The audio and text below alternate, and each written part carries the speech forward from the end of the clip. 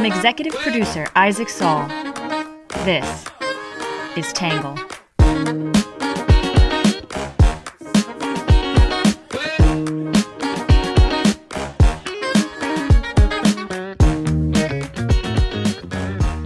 Good morning, good afternoon, and good evening, and welcome to the Tangle Podcast, a place where you get views from across the political spectrum, some independent thinking without all that hysterical nonsense you find everywhere else. I am your host, Isaac Saul, and on today's episode, we are going to be talking about the debt ceiling, Senator Mitch McConnell, and some of the action that happened in Congress over the last 24 hours.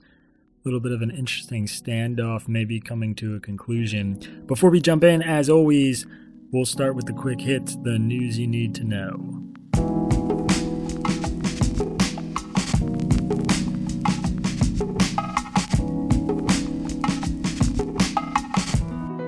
First up, and this is an update on a previous story we've given a lot of coverage to, a federal judge in Texas has temporarily blocked the state's new anti-abortion law.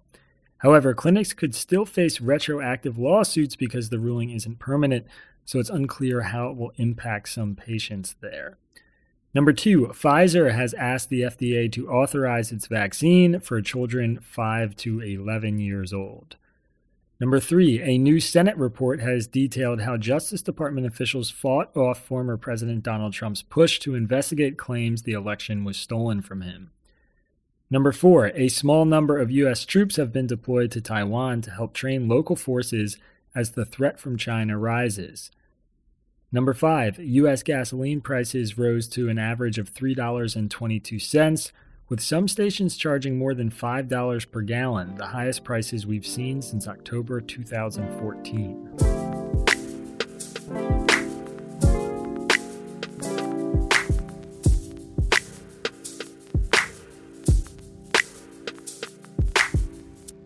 All right, those are our quick hits. If you want anything more from those stories, you can check out our newsletter where we have links to each of them inside. That brings us to our major story of the day, today's topic, which is Mitch McConnell and the debt ceiling. Yesterday, the Senate Minority Leader opened the door for Democrats to raise the debt limit. Democrats say McConnell, the Republican senator from Kentucky known for his shrewd methods in the Senate, folded. That's the same thing former President Donald Trump is saying, too.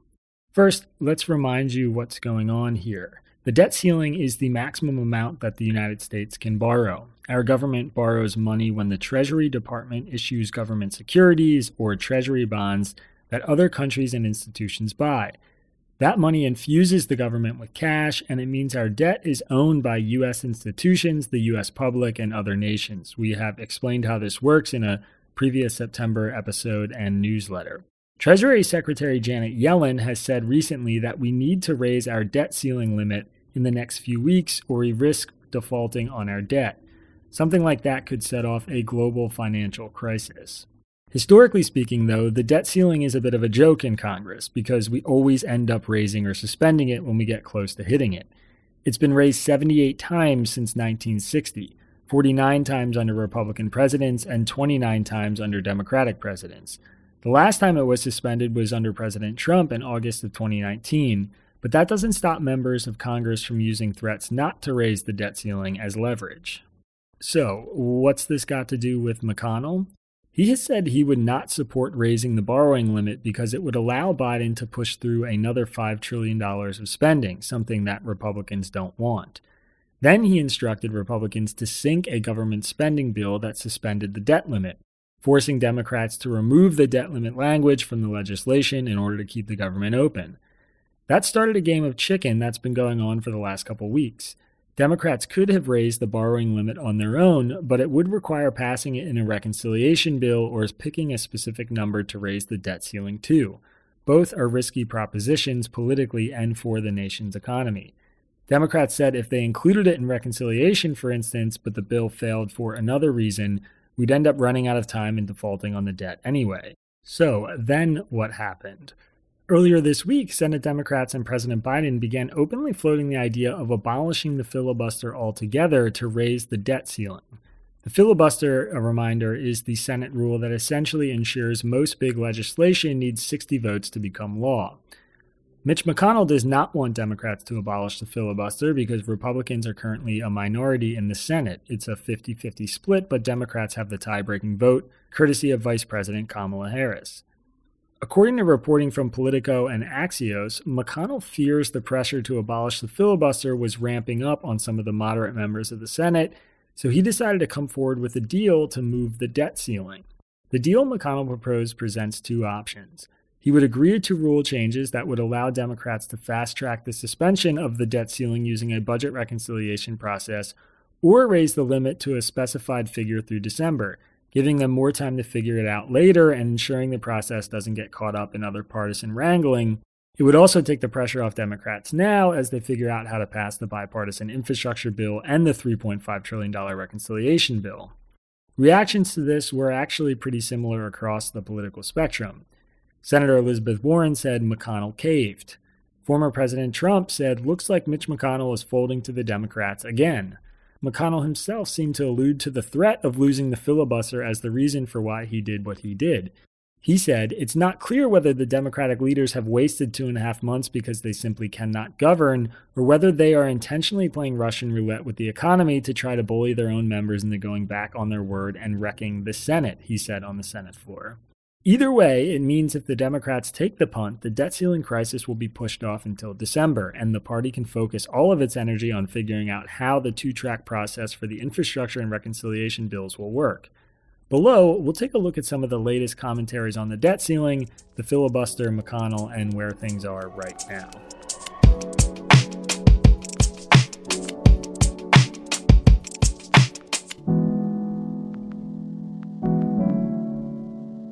All right, so first off, we'll start with what the right is arguing. In the National Review, John McCormack says McConnell's latest move reveals the Democrats' deception.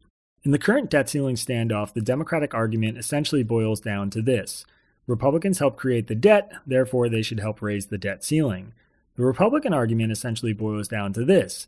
Democrats are on a partisan spending spree, therefore they should help raise the debt ceiling by themselves to make room for their new spending. Maybe you find one of these arguments more persuasive than the other, but one thing separating Senate Majority Leader Chuck Schumer from Senate Minority Leader Mitch McConnell this week is that Schumer hasn't been telling the truth about what he has the power to do. Schumer has been pretending for several days now that the Senate Democrats simply lack the time to raise the debt ceiling through the reconciliation process. This requires a simple majority without having to overcome the usual 60-vote hurdle. That was not and still is not true. A vote-a-rama, the long series of non-binding amendment votes required during the reconciliation process, takes a matter of hours, not days. The earliest the U.S. Treasury might exhaust its borrowing authority is October 18th. McConnell has now made Schumer an offer that makes it plain to absolutely everyone that the Democrats have the time and the power to raise the debt ceiling through reconciliation. The Wall Street Journal called this the debt ceiling deception. Democrats keep telling Americans they have the votes and a mandate to pass the biggest tax increase since 1968 and the biggest domestic spending bill ever, the board said. Yet they also claim they're helpless to raise the federal debt ceiling without Republican votes. But no one is preventing Democrats from doing their job. The parliamentarian has already said Democrats can use reconciliation to raise the debt limit, so why won't they do it? As it happens, Mr. Biden gave that game away when he was asked Monday why Democrats aren't using reconciliation. There is a process, Biden said, that would require literally up to hundreds of votes. In other words, Mr. Biden admits that Democrats could raise the limit via reconciliation, but then they'd also have to take difficult votes on many issues on the Senate floor. Some of those votes might be unpopular. Mr. Biden is admitting that the real reason is political, that Democrats want Republicans to spare them from having to take those tough votes. In the New York Post, John Podhoretz pointed to 2006 when Democrats opposed a debt ceiling increase to punish Republicans. And all the major players this time were there that time, he wrote. One such Democrat casting a vote against raising the debt ceiling was current Senate Majority Leader Chuck Schumer. And what of the president? Here's what Joe Biden, then a senator, said in 2006.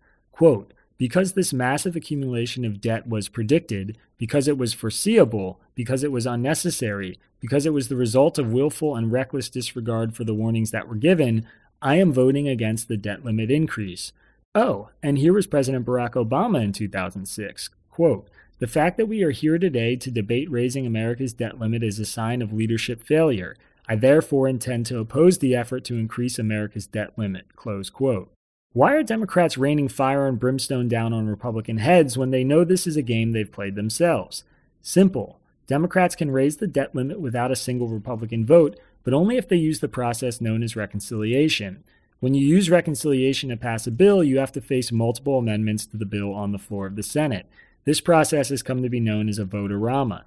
Democrats know Republicans will use the vote-a-rama to force them to vote on bills they would prefer not to cast an up or down, yes or no on. Matters like police funding or support for critical race theory or support for oil pipelines.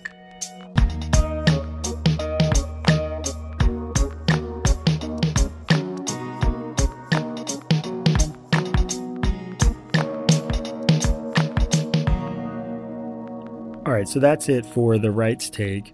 Here's what the left is saying. The left is arguing that McConnell got out over his skis and now he has to backpedal. In the New York Times, Gail Collins said it looked as if things might go the other way for a moment. But at nearly the last minute, Mitch McConnell decided he'd graciously allow the Senate Democrats to pass an extremely modest, very short-term debt limit extension, Collins said. What brought McConnell around? Do you think he's been reminding himself while brushing his teeth at night of the last time his party worked with Democrats on the debt ceiling and got cooperation? Is it possible that while donning his pajamas, he recalled that a vast, vast amount of the debt we're worried about, nearly $8 trillion worth, was run up under the presidency of one Donald Trump? Nah, just fluff the pillow, she said. This deficit fight is far from over. The Republicans, following McConnell's lead, are going to keep pretending that borrowing money to pay the government's bills is a new phenomenon invented to support Joe Biden's agenda. One of the deeply ironic aspects of McConnell's sudden demand that the Democrats be forced to raise the debt limit with as many difficult votes as possible is his own enormous affection for accomplishing his goals in the equivalent of a legislative closet. Clearly, a guy who wants to be remembered for inaction was going to have a lot of fun not helping the Democrats keep the economy from collapsing. E.J. Dionne Jr. wrote that thanks to McConnell, even Biden is losing faith in the filibuster. No one in Washington disputes Senate Minority Leader Mitch McConnell's cleverness, his understanding of the Senate rules, or his skill at tying Democrats in political and procedural knots. But this time, the Kentucky Republicans' cleverness may have caught up with him.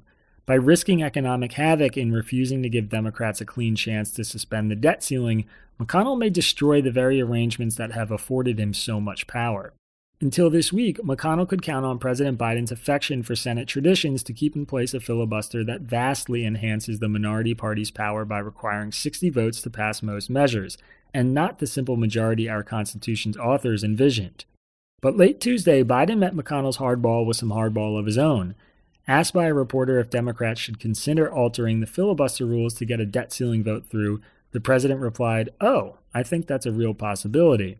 By Wednesday afternoon, McConnell seemed to feel the heat. To take the pressure off his caucus, he offered Democrats a path to raise the debt ceiling temporarily into December. Senate Democrats saw the move as McConnell blinking. In CNN, Joe Lockhart wrote that McConnell blinked. This time, Republicans didn't even bother to give a real reason for opposing the debt ceiling increase, Lockhart wrote. They are boldly saying they want only Democrats to vote for raising the limit so every Republican can say they voted against it. Senators Thom Tillis and Josh Hawley, among others, made clear Wednesday that this is all about blaming the Democrats, not about paying our bills. Another potential credit downgrade, a stock market plunge, or a worldwide financial crisis are all worth it if it inflicts political damage on President Joe Biden and the Democrats. It's more than likely that Republicans in the end will make some sort of deal that keeps us from falling off the fiscal cliff, he concluded. But the relevance of this debate is that it makes plain what Republican leaders are all about. Not making the country stronger or more prosperous, but simply inflicting as much damage as they can on the current president, whatever the consequences for the rest of us.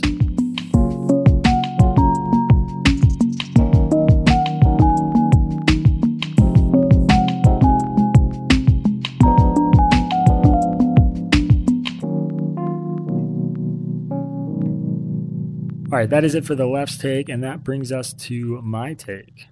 Whoops. I think the read that Mitch McConnell got a little bit out over his skis here is accurate. I also think it can coexist with the fact Democrats are fibbing about what they can and can't do about it. Let's start there. The Senate parliamentarian has made it clear that Democrats could pass a debt limit increase without disrupting the process of the reconciliation bill. Punchbowl News, an insider newsletter for all things Congress, reported it this way, quote, "According to the parliamentarian's office, Democrats could raise the debt ceiling through reconciliation without impacting the existing reconciliation package. The legislation would stay on its own separate track and not lose its privilege in the Senate, meaning it can't be filibustered and would only require a majority vote for approval.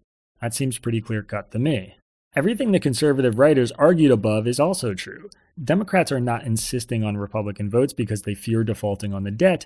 They're insisting on Republican votes because without them, they'll have to raise the debt limit through reconciliation.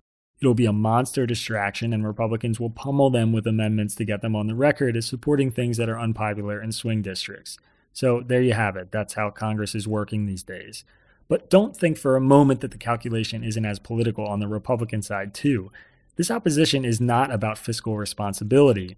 It's about politics. Republicans don't just want to force through tough votes on Democrats.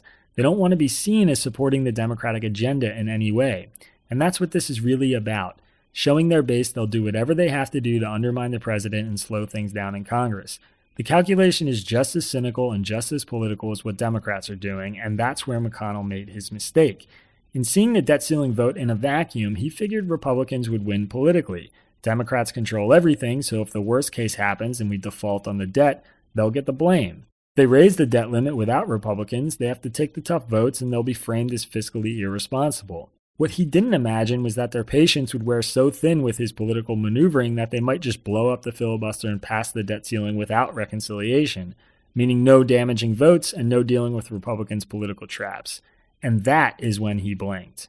We have it on good authority from multiple sources, Axios, Politico, Punchbowl News, wherever you want to go, that the filibuster threat was at the heart of McConnell's offer, and everything we know about him would support that hypothesis. He basically said as much on the floor of the Senate. I certainly buy it.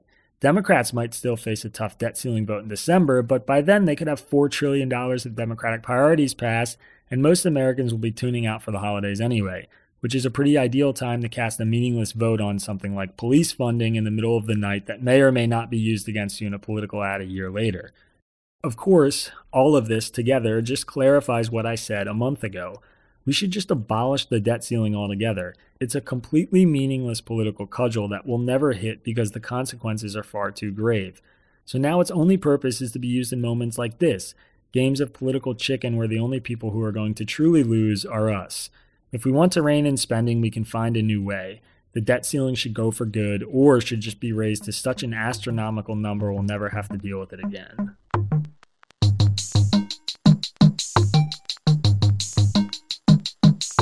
All right, that's it for my take, and that brings us to today's listener question. This one comes from Shelley in Columbus, Ohio. She wrote, I know cash welfare has been wildly unpopular for many decades.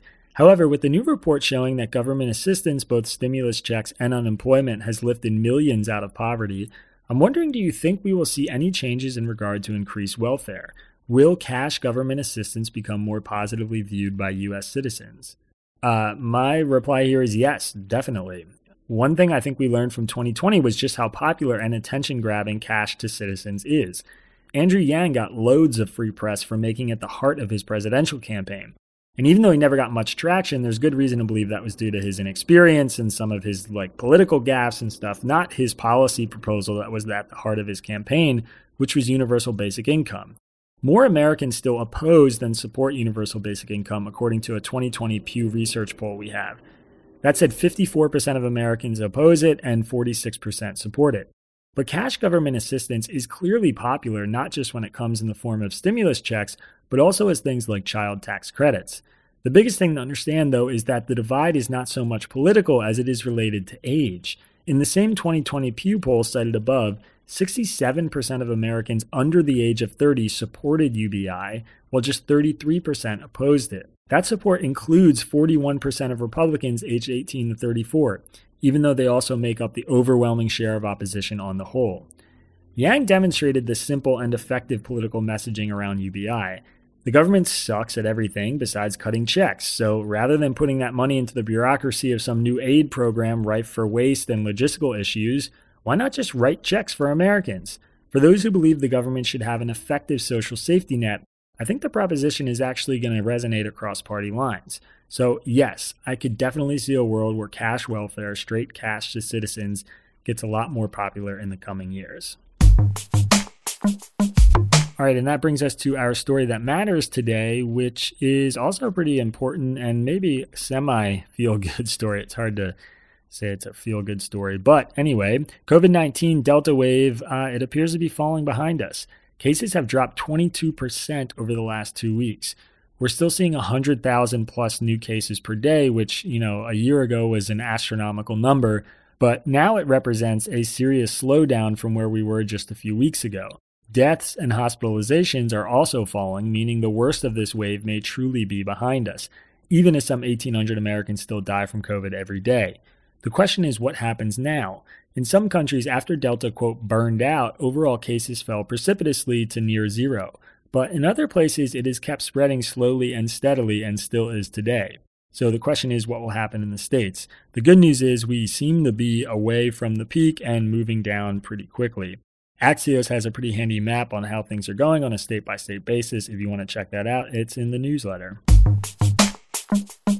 All right, and that brings us to our numbers for the day, which are tied to our big main story. 11, that is the number of days until it's expected we will default on our debt.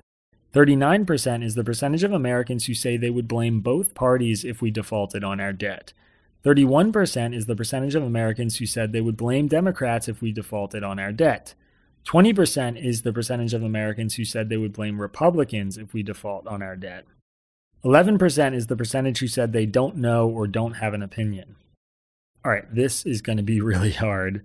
Okay, this number is $5,717,770,279. That's the national debt in 1917 when the debt ceiling was created, about $5.7 billion. Today, as of this writing this morning, the national debt was $28,848,041,542,421. I think I got that right. That's about $28.8 trillion. Wow.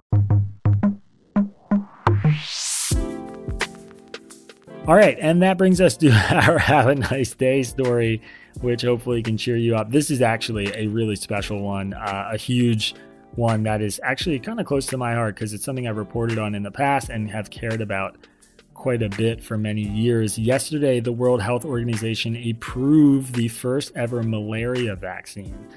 This is huge news. Malaria kills about 500,000 people a year. Around half of them are children who are living in Africa. And the new vaccine, it's not perfect. Experts say its efficacy, I think, is about 50%. But it will turn the tide significantly and reduce death in places that have been hurt most by the parasite. One estimate suggests it could save tens of thousands of children each year. Along with being the first ever malaria vaccine, it's also the first ever vaccine against any parasitic disease. So it's huge news in a number of ways. The New York Times has an awesome feature on it today. All right, everybody, that is it for our podcast. It's Thursday. That means you probably won't hear from us again until Monday unless something really extreme happens in the next 24 hours. But if you want to hear from us tomorrow, you can subscribe to our newsletter. There are always Friday editions for subscribers only. Also, while I have you, I want to remind you that you can support this podcast by going to our episode description and clicking the link to support. And you can also donate to Tangle. There are always links to donate if you want to just do a one-time donation in the newsletters. All of that money, all of that support, it helps. It's a huge deal for us. It allows us to do things like this and to stay ad-free and independent, although maybe one day this podcast will have a sponsor or two if we get big enough. Keep spreading the word. Thank you guys. Have a great weekend, and you'll hear from us on Monday.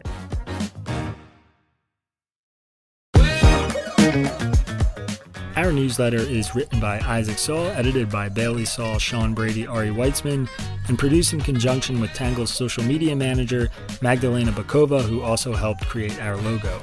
The podcast is edited by Trevor Eichhorn, and music for the podcast was produced by Diet 75. For more from Tangle, subscribe to our newsletter or check out our content archives at www.readtangle.com.